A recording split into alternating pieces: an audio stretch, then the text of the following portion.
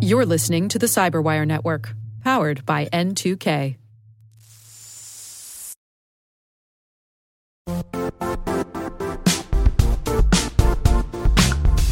The IT world used to be simpler.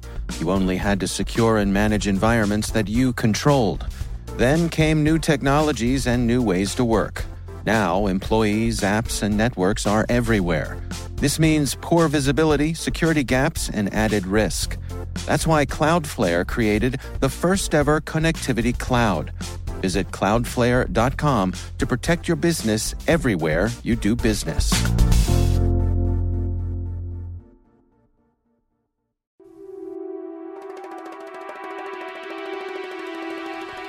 Hello, and welcome to Spycast from the secret files of the International Spy Museum in Washington, D.C. I'm Peter Ernest, the Executive Director of the museum. I served for some 36 years in the Central Intelligence Agency, largely as what is called an operations officer or a case officer. Every month we'll be bringing you interesting talks with visitors, with authors, and with others who have something to do with the world of intelligence and espionage. Malcolm Nance, welcome to the International Spy Museum. Malcolm Nance is a retired Navy officer who had 20 years in the Navy and some years since then entirely engaged in dealing with terrorism. He has dealt with it in a number of venues, both including looking at what has gone on in our own country domestically, as well as operations, terrorist operations around the world, particularly in Bosnia, but most particularly in the Middle East. He has had long experience in both Iraq and other areas of the Middle East. He was actually involved in the operation which we've often read about, the Tora Bora operation, as I recall, Malcolm. Is that correct? Yeah. Mm-hmm. And he is recognized as an expert by senior military authorities as well as civilian authorities on the subject of terrorism, terrorists, how to identify them, what we should do about them. His most recent book of, I think it's 4, is it not? Yes. His most recent book is a second edition of the Terrorist Recognition Handbook put out by CRC Press, and it appeared right today as we speak, 17 April 2008. It is a book that will give you as much inside knowledge of terrorism as I think anyone could want. Malcolm, welcome. I wonder if you could begin by telling us what has kept you in, and I'll call it now, the war on terrorism, your entire career. Well, I think it's rather fundamental. I grew up in Philadelphia, and I was a child of a 3-war veteran. And it's interesting. I grew up an African-American Catholic kid in an Orthodox Jewish neighborhood. And it's funny because I ended up, when I came into the Navy, in cryptology, of all things, in foreign languages. And the first language alphabet that I learned to read was Hebrew.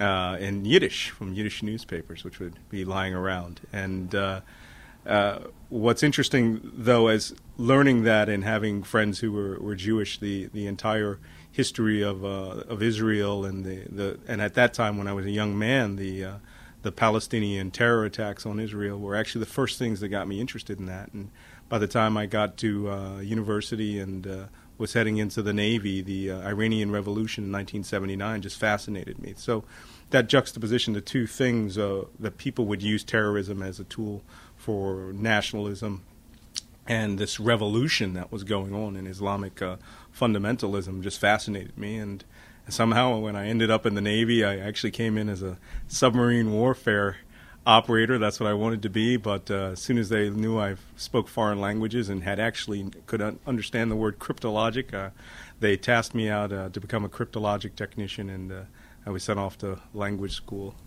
Well, you're unusual for an American in that you do speak a number of languages. I notice you speak, I think, French, Italian, Spanish, Arabic, and Pushtu. Yeah. These are not easy languages. I mean, that's an extraordinary accomplishment. So you obviously have been a great asset to the to the U.S. military, but you continue to be one from your consultancy. Let me go right to a subject that I know people are greatly interested in, and you are an expert on. Would you tell us something about Al-Qaeda?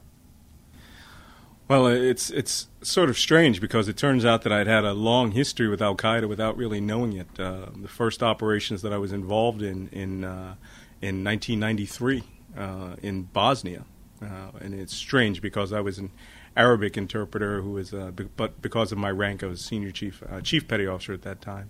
I managed other cryptologic resources, and it's something I can't go into, but I had a lot of people working for me, and I was sent off to the Balkans. And one of the things we noticed while we were there was there were a lot of volunteers of Iranian descent and Middle Eastern descent. And instead of being sent to Somalia, I was repeatedly sent to the Balkans.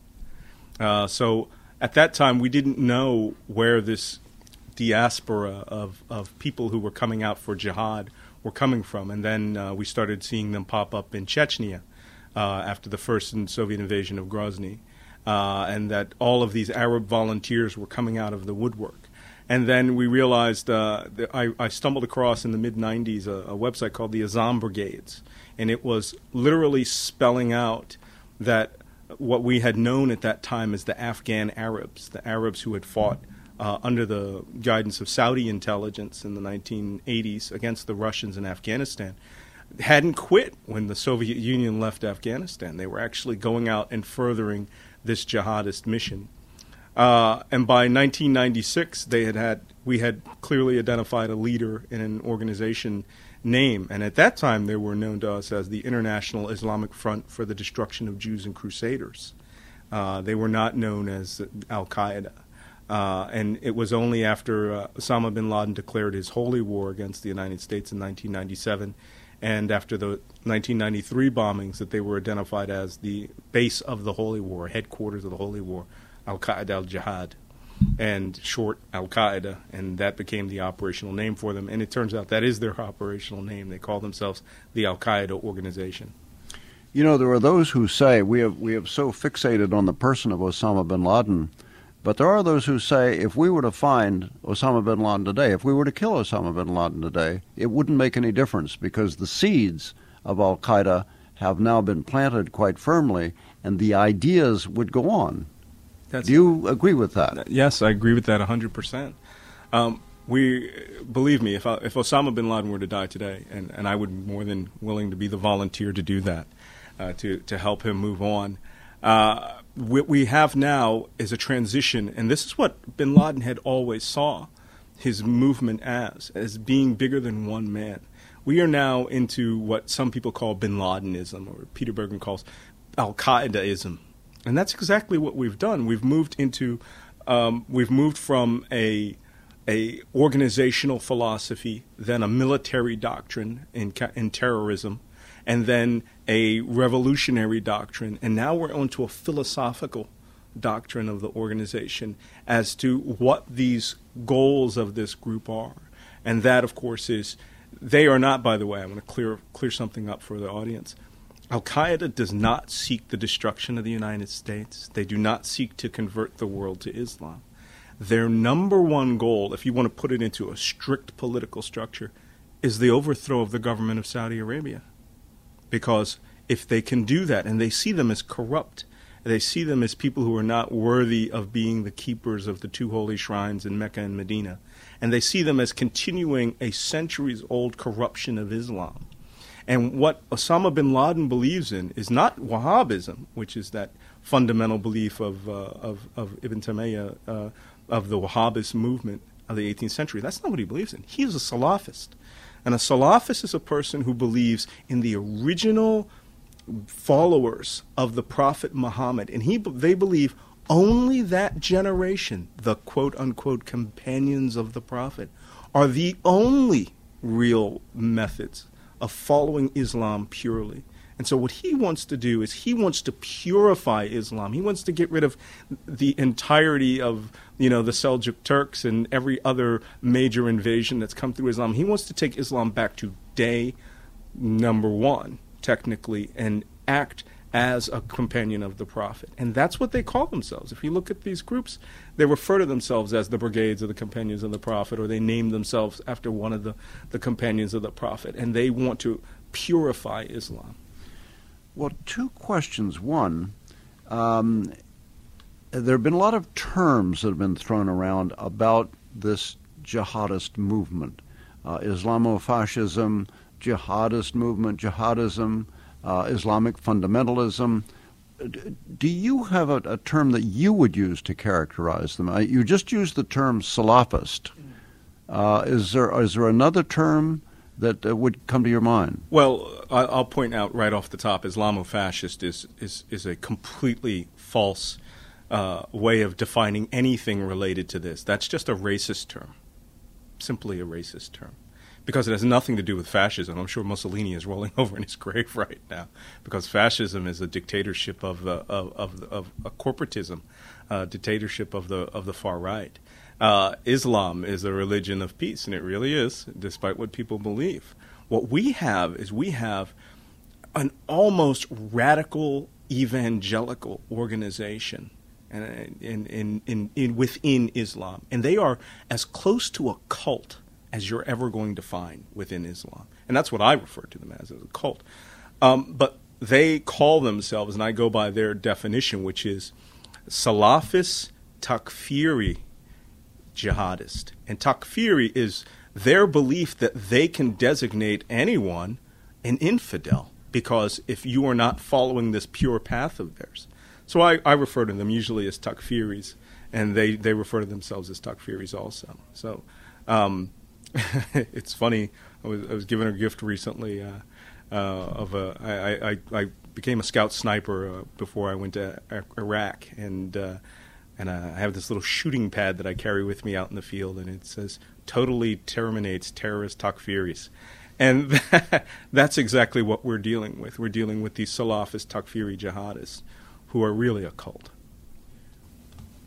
Do you think that the people who are carrying out so many of these activities in the name of jihad have any real sense of what the bin Laden cult, the cult you just referred to, is really about? In other words, are those ideas themselves, those pure ideas in a theological sense, and as you say in a philosophical sense, are they really spreading, or are these other groups that are spreading up, that are just springing up in Indonesia and Asia and Africa and elsewhere, calling themselves jihadists? Is that simply another form of sort of the globalist phenomena of being either anti-American or anti the wealthy or anti the West? In other words, are those ideas really spreading, or are these other phenomena simply manifestations of sort of angry people who are have-nots? I think you're on point with that some of these organizations that are springing up and being anti-American because of the invasion of Iraq, whether it be in Indonesia or whether it be in Australia or England, are just that. They are a manifestation of their hate. Most of these people, if you see what they believe, they are not Takfiris. They are not jihadists in the sense that Al-Qaeda is a jihad. Most of them don't follow bin Laden. But you could say the same thing about the Iranian Revolution. You could say the same thing about Hezbollah in southern Lebanon or Palestinian Islamic Jihad. There are many different grievances out there which manifest itself in armed resistance or armed revolution. And they use the Islamic term jihad because that's a religious term for struggle. The smaller struggle, not the larger struggle. Or for them, it means self-defense. Whereas Al-Qaeda organization, they view themselves as a revolutionary organization with a theocratic base, with a religious base, which will help them transform Islam as a whole. They fully intend at some point, maybe a century from now, and I think if it happened in a century, bin Laden would be quite pleased that he would literally, the man has almost eclipsed Salah ad-Din in terms of Islamic history. He might quite soon do that. And so if he can infuse himself into the mainstream consciousness of Muslims, then he will be able to have his followers over time bring about them to understand, the community, the ulema, to understand just exactly where he would like to go with his philosophy. 99.999% of Muslims don't buy this at all. They don't. But what they do see, and I can give you a good analogy, my neighbor in Abu Dhabi is a very religious man. And I've had to live as a Muslim from time to time. It's a good operational trick. I can pray in a mosque. I can sit with the best of them, Shia, Sunnah. My neighbor is extremely charismatic. He runs hospitals. And I've sat with him and other real, truly religious Muslim scholars, and I have just felt the charisma pull me and go, my God, this is what bin Laden has. He has this ability to bring young men to truly believe the way he believes. Just as most really good, pure Muslim scholars have that ability to do that. They're very powerful because they truly believe from their hearts. And if you can follow that, they can make you to do or say anything. And I remember one time leaving this man's house and thinking, I could quite easily join Al-Qaeda if he had asked me.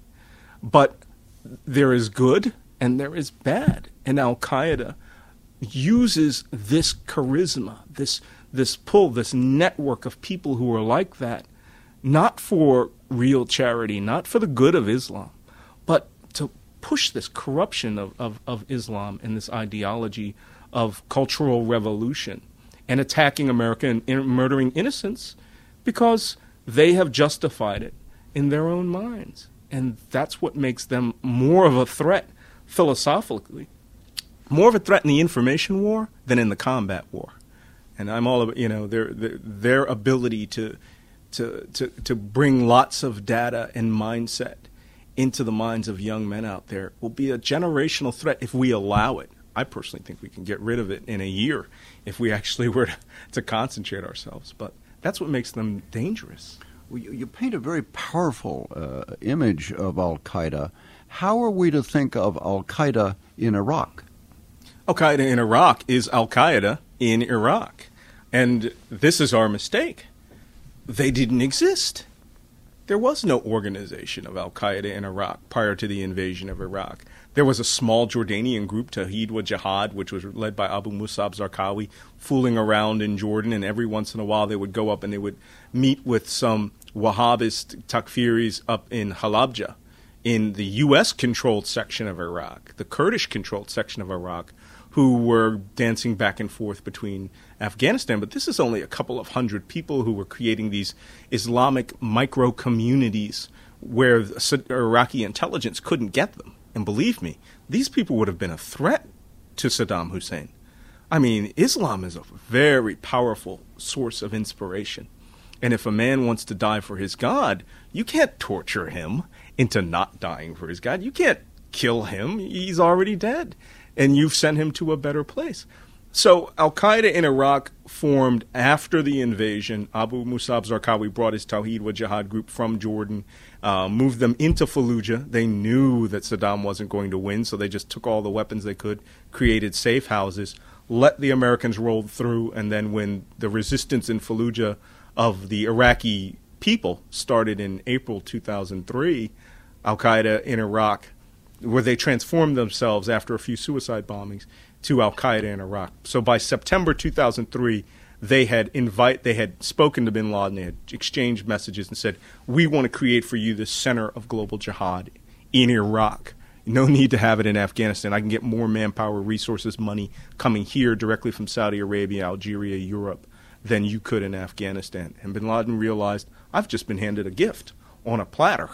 Someone has created an insurgency, an occupation in the heart of historical Islam. And I have 60,000 Iraqi intelligence officers and commandos already fighting the Americans. Now here's my group. We'll create all these little pocket groups, organize them, get them funded, get them manpower. Well, has then the American invasion and continued presence in Iraq fueled Al-Qaeda in Iraq? Yes, of course. I mean, without any question, we're there. They are there because they are there to kill us. Nothing else. Their resistance to occupation, we are no different in their eyes than the Russians who had invaded Chechnya were. than the Russians invading Afghanistan were. Bin Laden created a military organization called the 055 Brigade, which existed in Afghanistan for the purpose of fighting us the same way he fought the Soviets. He was quite disappointed, I think, when the small numbers came in and we used the Northern Alliance, essentially bought his allies. I think he was quite disappointed in that. And so began he wanted a real jihad where he could do the same thing he did to the Soviets. It didn't exist until we went to Iraq. And I mean, I'm sure he prays very, very heavily every day to thank Allah for giving him what he couldn't have gotten with our invasion of Afghanistan. Let me just turn the camera around a bit. You're an American. You understand this Eastern, what is essentially a Middle Eastern phenomenon of the jihadists in the broad sense, the coming into being of Al Qaeda, although I suppose that could go back centuries if we looked at the history of it. Do you see these ideas having a resonance in our country, in America? And I'm thinking in several venues, in several directions here. One is there are people in our country who are alienated from the culture. There are people who are economically disaffected from the culture. You have militia groups coming from the far right. We have certainly in minority populations, economic dissatisfaction, dealing with discrimination, issues that while we have improved over the years, has never been perfect. It's not perfect now. Would you see these ideas having resonance here in our own country? No, I don't. And I can tell you that with another level of expertise. I have a beloved sister who has been a converted Muslim for most of her adult life since university, and she's almost 60 years old. And she is the single greatest source of knowledge on how the American Muslim community thinks. And, she meets young men going to mosque in Philadelphia, where she's from. And she speaks to these people, and she said, you know what? Our problem isn't the Muslims who are here in the United States. The people who come here to live here, come here to have families, come here to live their life. She said the problem that we're having right here is the mosques that are being created by the government of Saudi Arabia. She said those Saudi mosques are almost jihadi mosques. And I said, what mosque are you talking about? She goes, not the ones in the city, the rich ones that the government of Saudi Arabia builds and funds outside the city. Because in their viewing of the philosophy, as the keepers of the holy shrines, they have to be more to the right than the right. But what Al-Qaeda is preaching is so far around that it goes in a full circle, which brings it to a form of cultism. However, you can prepare people, you can lay the groundwork, but I don't see that within the United States, other than the occasional oddball. And remember, there is an American right now, a man by the name of Adam Gaddam, who is wanted for treason, real treason, was from Orange County, California, and he is the American spokesman for the Al-Qaeda organization. And if Adam is listening, I have a bullet waiting for you in my next trip to Afghanistan.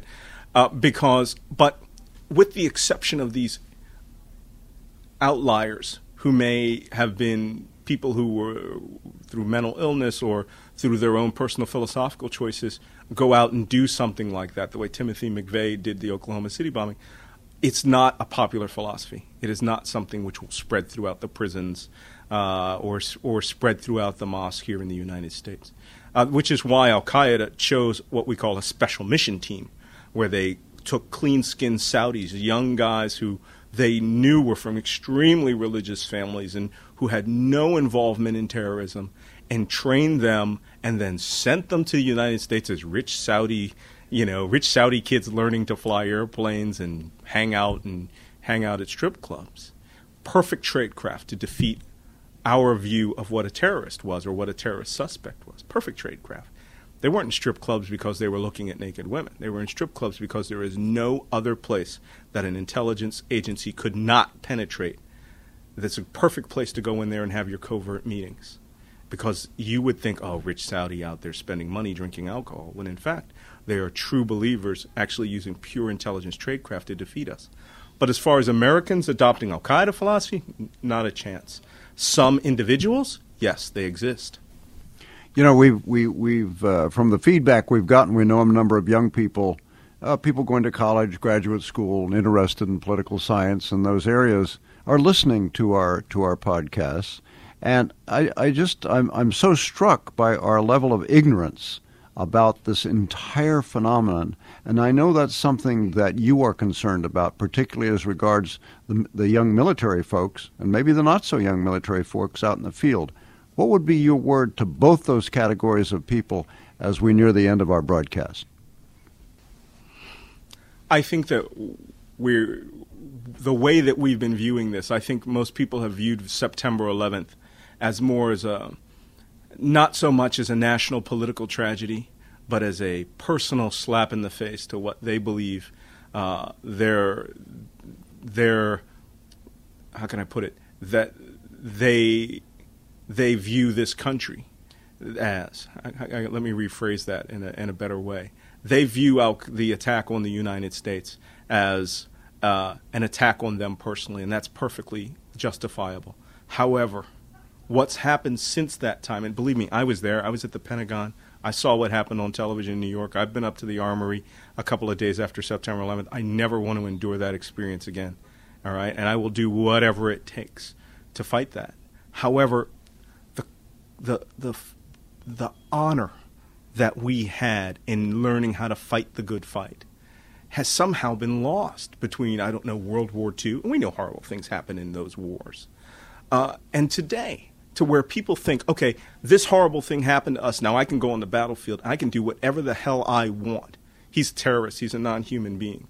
I can shoot him on television, and I've seen examples of that. We've had people commit murder, all right, and no accountability whatsoever. So the message that I would like to send is that you dishonor us if you go out there and you treat human beings as non-humans. Terrorists are just people with a grievance. There's a way to deal with them, either through weapons or through justice. But what you can't do is be judge, jury, executioner and feel that the TV show 24 should be your guide on how to handle the global cultural phenomenon that is terrorism. It's just not going to help us. You are actually enabling the enemy out there to defeat us in the information battlesphere. Malcolm Nance, it's been a pleasure and I think a privilege to have you here as our guest. Thank you so much for your service to the country. Thank you for your continuing contribution in the form of the books that you are publishing. And I know you are continuing to travel to Iraq, that you are continuing to write on this subject, and it has been a privilege for us to hear you this afternoon. Thank you very much. Great. Thank you. Well, we look forward to continuing this dialogue with you, and we'd like to know if you have any comments or questions on today's Spycast. You can get in touch with us through email at spycast@spymuseum, that's one word, .org. That's spycast@spymuseum.org.